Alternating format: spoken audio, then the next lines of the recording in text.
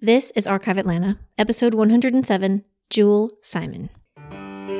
You're listening to Archive Atlanta, a history podcast where each week I'll be sharing a story about the people, places, and events that shape the history of the city of Atlanta. I'm your host, local tour guide, and total history nerd, Victoria Lemos. Hey guys, happy Friday. Before we get started on the last episode of 2020, the longest year of our lifetimes, let me get some announcements out of the way.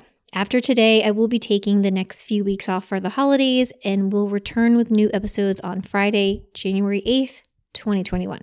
If you'd like some content to fill the time, I have 19 mini episodes available on my Patreon page, which can all be unlocked for just $1 a month, and there is a link in the show notes.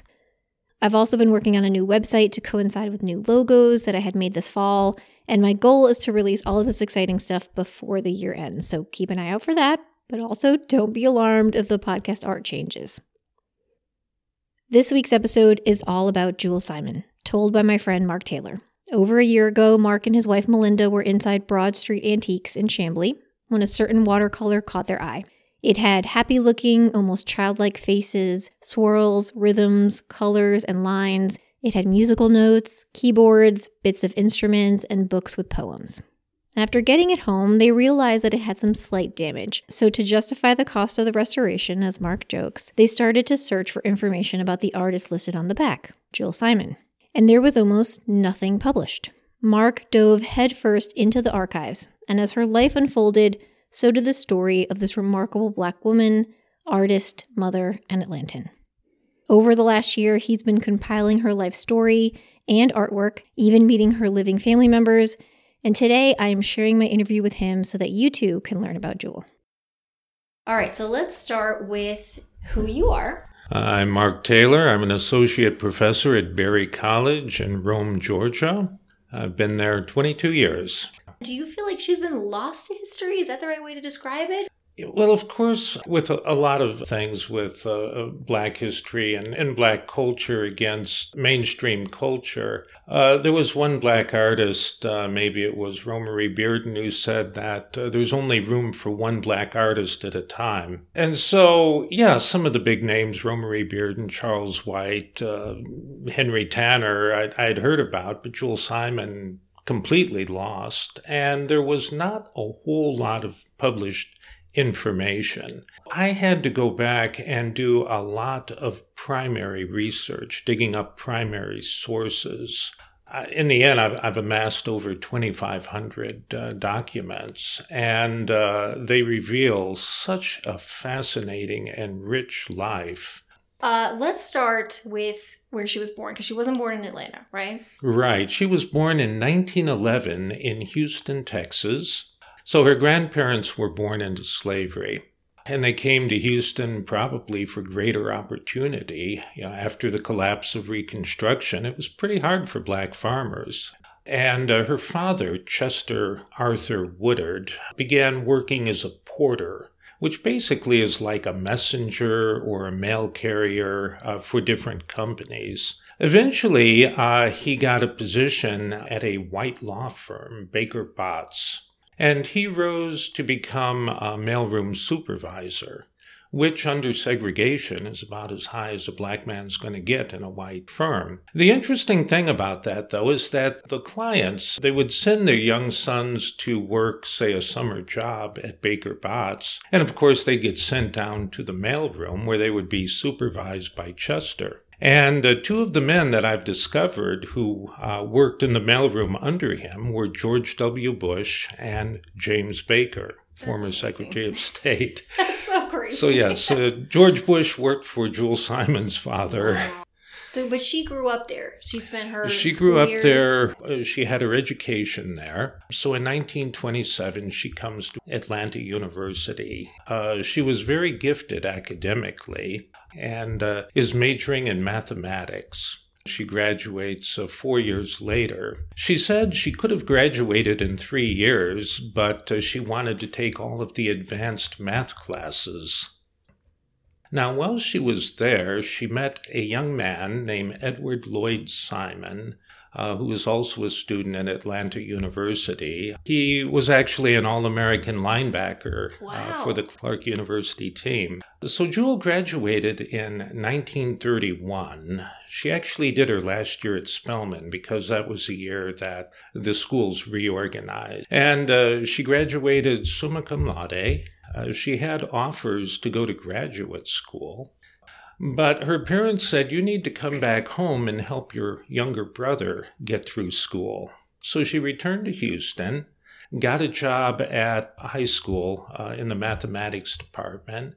Very soon after that, she was promoted to chair of the department, and she did that for the next 8 years of her life. The faculty were required to do fundraisers for the school, and in 1934, they needed to raise money for band uniforms. Some of her friends who had seen her biology drawings in high school said, you should do art. So she got little pieces of cardboard. She collected whatever she could find, spread them out on the floor, and began painting pictures on them. And she sold them anywhere from $0.05 to $3 each. And she was surprised at how popular they were. She sold them out. And so after that, a friend of hers said, well, I'm taking private lessons from this artist. Why don't you get in and do that too? So she began private lessons, and so that was her first real experience with art. Now, Edward Lloyd Simon had graduated a few years later, also as a mathematics major. He became a math teacher in Griffin, Georgia. And they were so poor, they couldn't even pay him a salary. They took up a collection for him at church. After a year, he decided he'd had enough of that. He decided to go to New York and become a redcap, railroad porter. On the way, a friend said, Atlanta Life Insurance is hiring. Why don't you go check them out and see? And he does, becomes a traveling insurance salesman throughout the South. But he's really, really good at it. He finds his calling. Eventually, because, again, he's got the math background, he becomes the company auditor for the state of Texas. Oh, I see. He renews his relationship with Jewel. They become engaged in 1938. They marry in 1939, traveling around for a couple of years, and he keeps getting promoted till in 1941 he's promoted to the home office. So that's when they moved to Atlanta.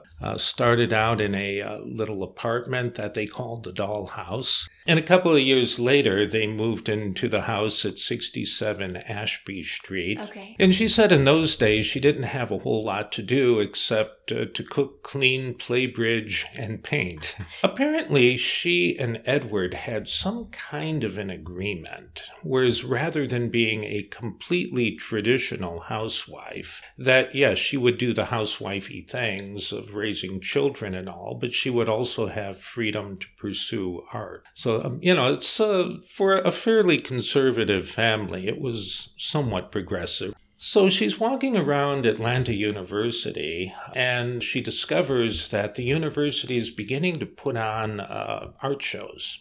And this becomes the Atlanta University annual exhibition of Negro paintings, drawings, and sculpture, which ran from 1942 to 1970. So in 1943, she enters a painting and it gets accepted. And this annual exhibition was particularly important for Black art at this time. As you know, there weren't a whole lot of opportunities. Yeah. Most art shows were segregated in the South, and, they're just hard to get into anyways. So she begins exhibiting at the show, and there are the best Black artists from all over the country. And then in 1943, her son was born, Edward Jr., so she doesn't do anything for a few years. But then she meets Hale Woodruff, who was teaching at Atlanta University at the time. So she takes an advanced class with him, 1946. And she's has this experience of studying under a first-rate Black artist. And she says that his method of instruction was that he would pretty much just go from easel to easel and look at your work and make comments on it. And he said he didn't want everybody painting like him, so he wasn't trying to enforce a style. And so she thought that was a very good thing, and it allowed her to develop her own style. Wow. One of the other advantages of studying with him is that it allowed her to break away from realism and strictly representational kinds of art. You have to think, well, what experiences with art would she have had? And it's pretty much the black high school didn't have an art program the way the white school did. So it's pretty much what she found in textbooks, maybe art books in the library, which is primarily American and European realism and impressionism. And also, too, as far as where black culture was at and what the expectations were, it was very different from, say, the Black Power movement of the 1960s, Be Black, Be Proud. Instead, it's like we can do white things just as well as whites can. Yes. We can paint European pictures, we can dance ballet, all these kinds of things. So she was pretty much raised with those kind of values, and that's the kind of artwork she began doing. So with Hale Woodruff, she began to warm up towards abstraction and expressionism. Interestingly, her representational work remains rather traditional, rather conventional. Whereas with the abstraction, she could begin to move in other areas, get less conventional. And so this watercolor that I found is an abstract expressionist. It's a jazz quintet. And she and her husband would go to clubs and they would go to concerts. They would go to opera. They would go to classical music. They'd go to ballet. So this was a representation of that. And I've seen it, and I'm going to post pictures for you guys. But it is very abstract. Right. But she would also paint pictures of family life. Her family used to go out to a place called Denny's Spring, and there was a little pond there, and it was a good place for picnics and whatnot. Then in the 1950s, and I think also under Hale Woodruff's influence, she would paint, well, I guess at the time they were called race pictures. That is, pictures of black life, which Hale Woodruff had pioneered what was called the Atlanta School, sometimes called the Outhouse School, where he encouraged his students to just go out and paint the life you see, get out of the city, go into the rural communities. And so these were very hopeful pictures. One very typical kind of a Jewel Simon picture. At the bottom, you will find row houses, kind of a rundown, poor, poverty areas, yet the people are going about their daily life. Then above that, you see the skyscrapers, the beautiful sparkling buildings above that representing white culture, and then dissipating into the sky. In one picture. In one picture. Okay. So they were layered in these ways. And so that, again, representing the hopes and aspirations of the race. She did a number of those. City Slums is one example. She painted that in 1952, the same year that Hale Woodruff painted The History of the Negro at Atlanta University, the mural. She enters it in the Southeastern Annual Art Show, which is run by the Atlanta Art Association, which is completely white, completely segregated. Enters this picture in, and it gets accepted. And then she gets sent an invitation to the opening. Where's the opening? It was at the High. At the High, okay. This was in 1952. Now, we have a couple of different accounts of this. It's actually mentioned in the Atlanta Journal and Constitution, which said a painting entitled City Slums was exhibited by Mrs. Jewel Simon in the Southeastern Annual Art Exhibit held last week at the High Museum of Art. Now, it doesn't mention her race. It also appears in the Atlanta Daily World.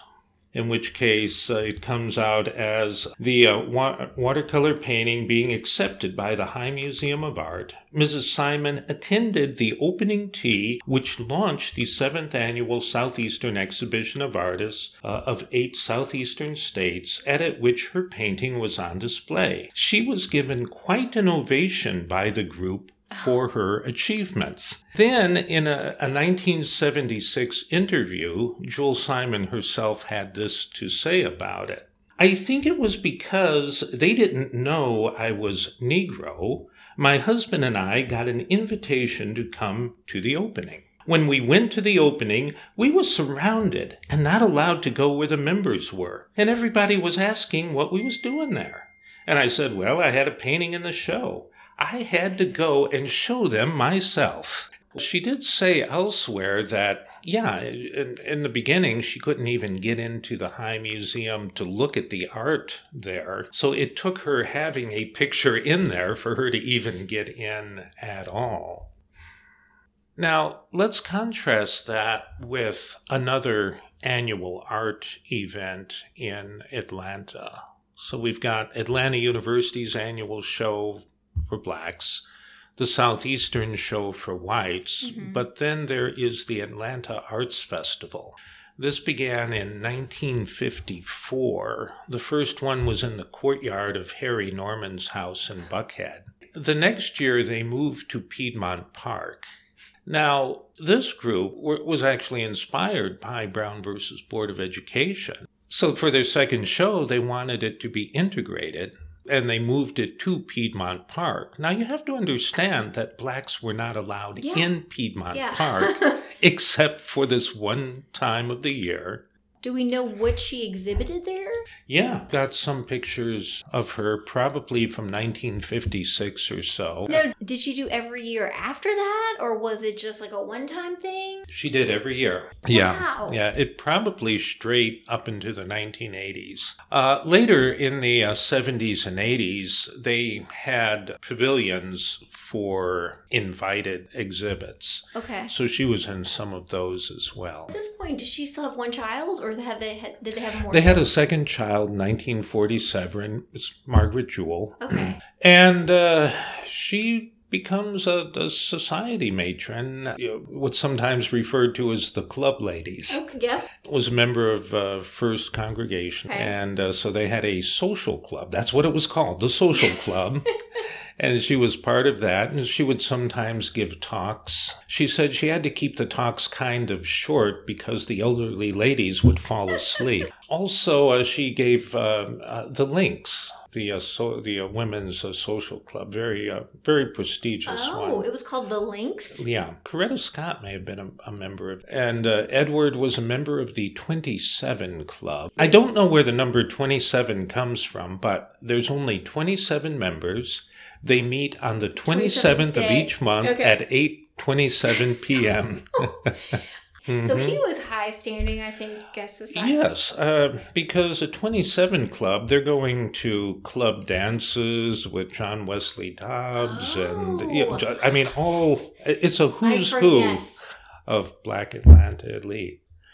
Her life is filled with club activities and bridge parties, very much involved in her children's school life. She becomes president of Carter School PTA. She and Edward always traveled a lot, and especially to travel north and travel northeast, because they can go to museums, they can go see theater shows and music, and not have to worry like they do in the South. Yeah. She becomes involved in 1959 with the National Conference of Artists, which was begun by a black artist and educator, Margaret Burroughs, who was in Chicago. But they met at Atlanta University at the annual art show. Oh. And the idea was that black artists didn't really have any resources for networking or finding out what each other was up to or planning activities, especially those in the South who didn't have access to any other art organizations. So that they found this at Atlanta University in 1959. So Jewel Simon's one of the founding members. She was the first treasurer of the organization and did that for 15, 20 years. They had annual conferences in different cities, and she would sometimes exhibit art. And so that's also a way of getting more of a national recognition, because she's primarily an Atlanta artist. Going back to the High Museum, her house is filling up with art. And in fact, from about the mid-50s until the 90s, anybody who goes to her house says it's like a museum. Oh. It's just stuffed with art everywhere.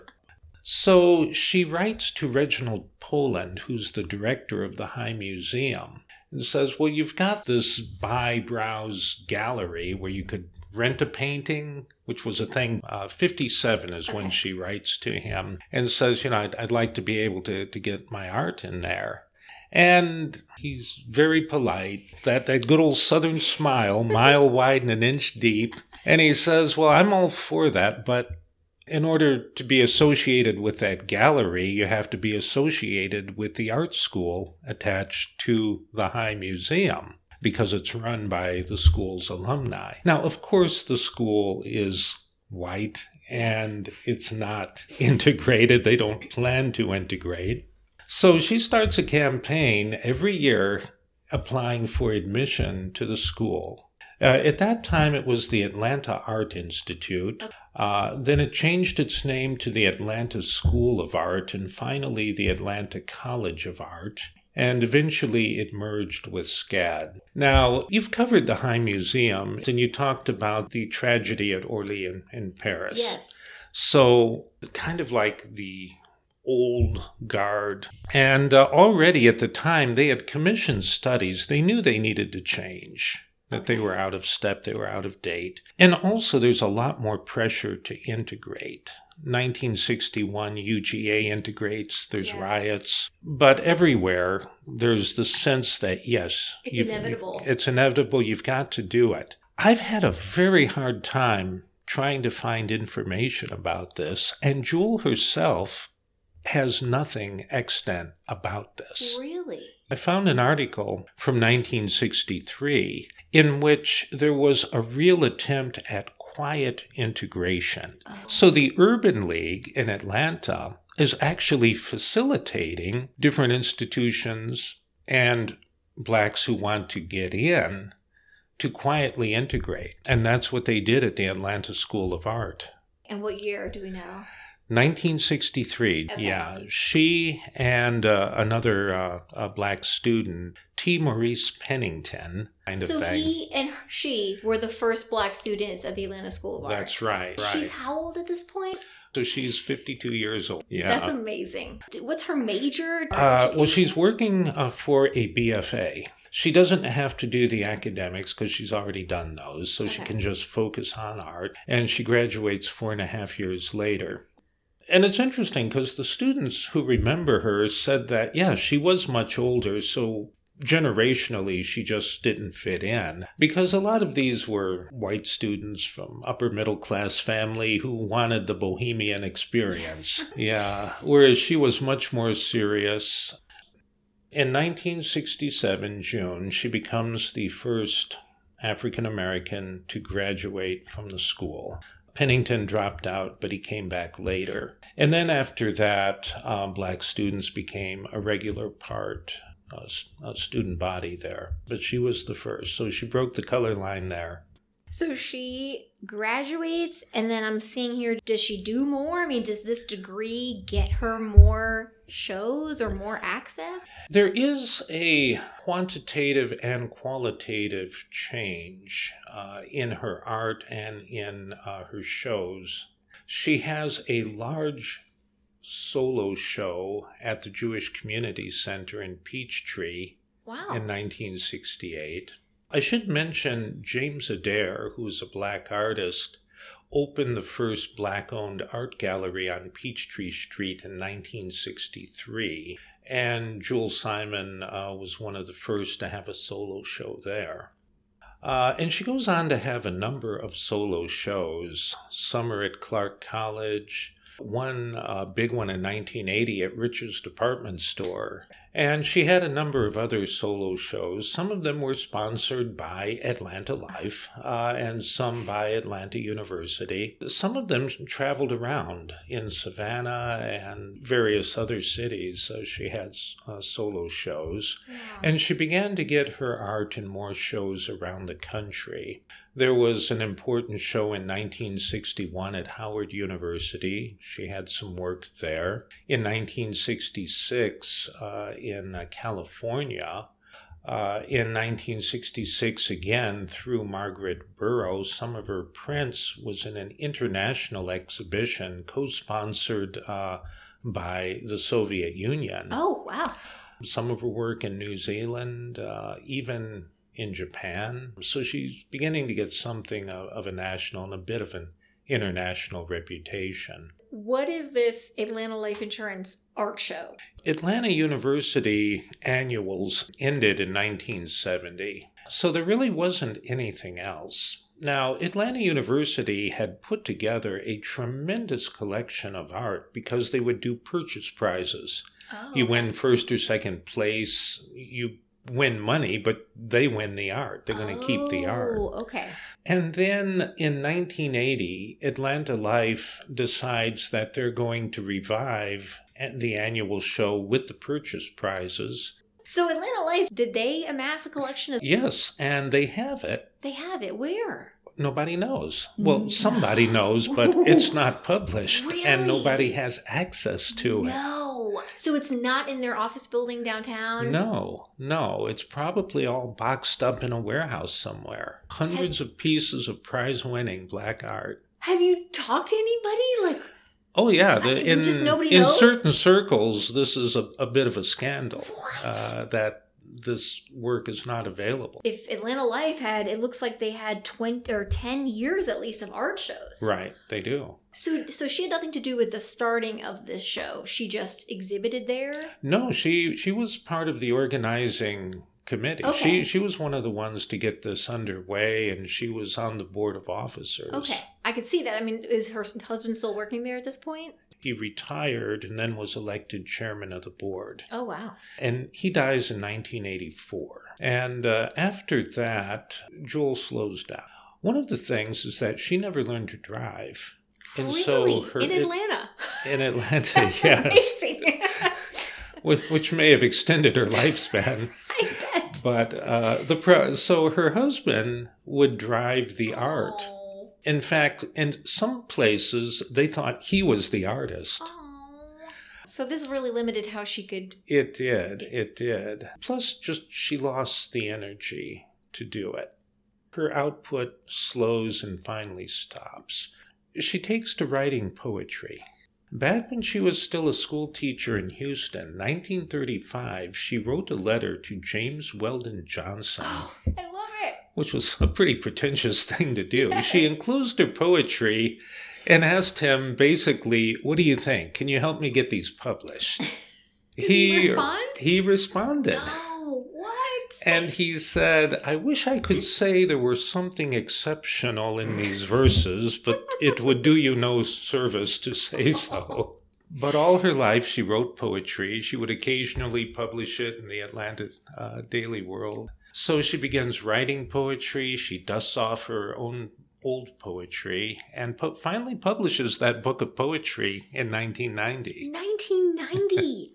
Okay, I'm bad with math here. So at this point, she's close to 80. Right. Does she self-publish it? I think it was with the help of friends. Okay. So kind of self-published. Wow. Yeah. It says she dies in 1996.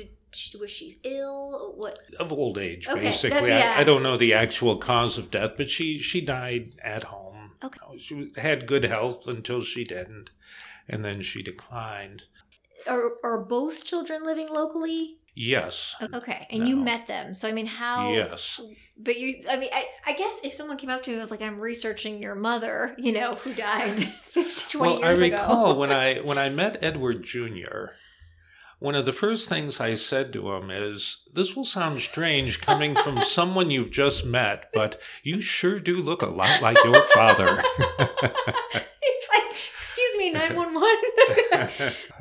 And it's a very strange sort of thing that I'm regaling the granddaughters with stories about their grandmother and great-grandfather that they had never heard. To them, she was just Gaga. That was the nickname. She was warm and wonderful. She could be strict. She was always very proper. But she was their grandmother. I love this. So you have so much information. I've seen some of it. What is the goal? I'm working on a book, yes. Okay. And I've been in touch with a number of people.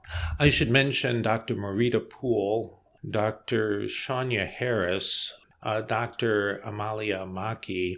So there's a team of some strong Black women, which I need because... Because you're not one of those. Every time I sit down to work on this, I tell myself I am a white male who's not even an artist writing about a Black woman artist.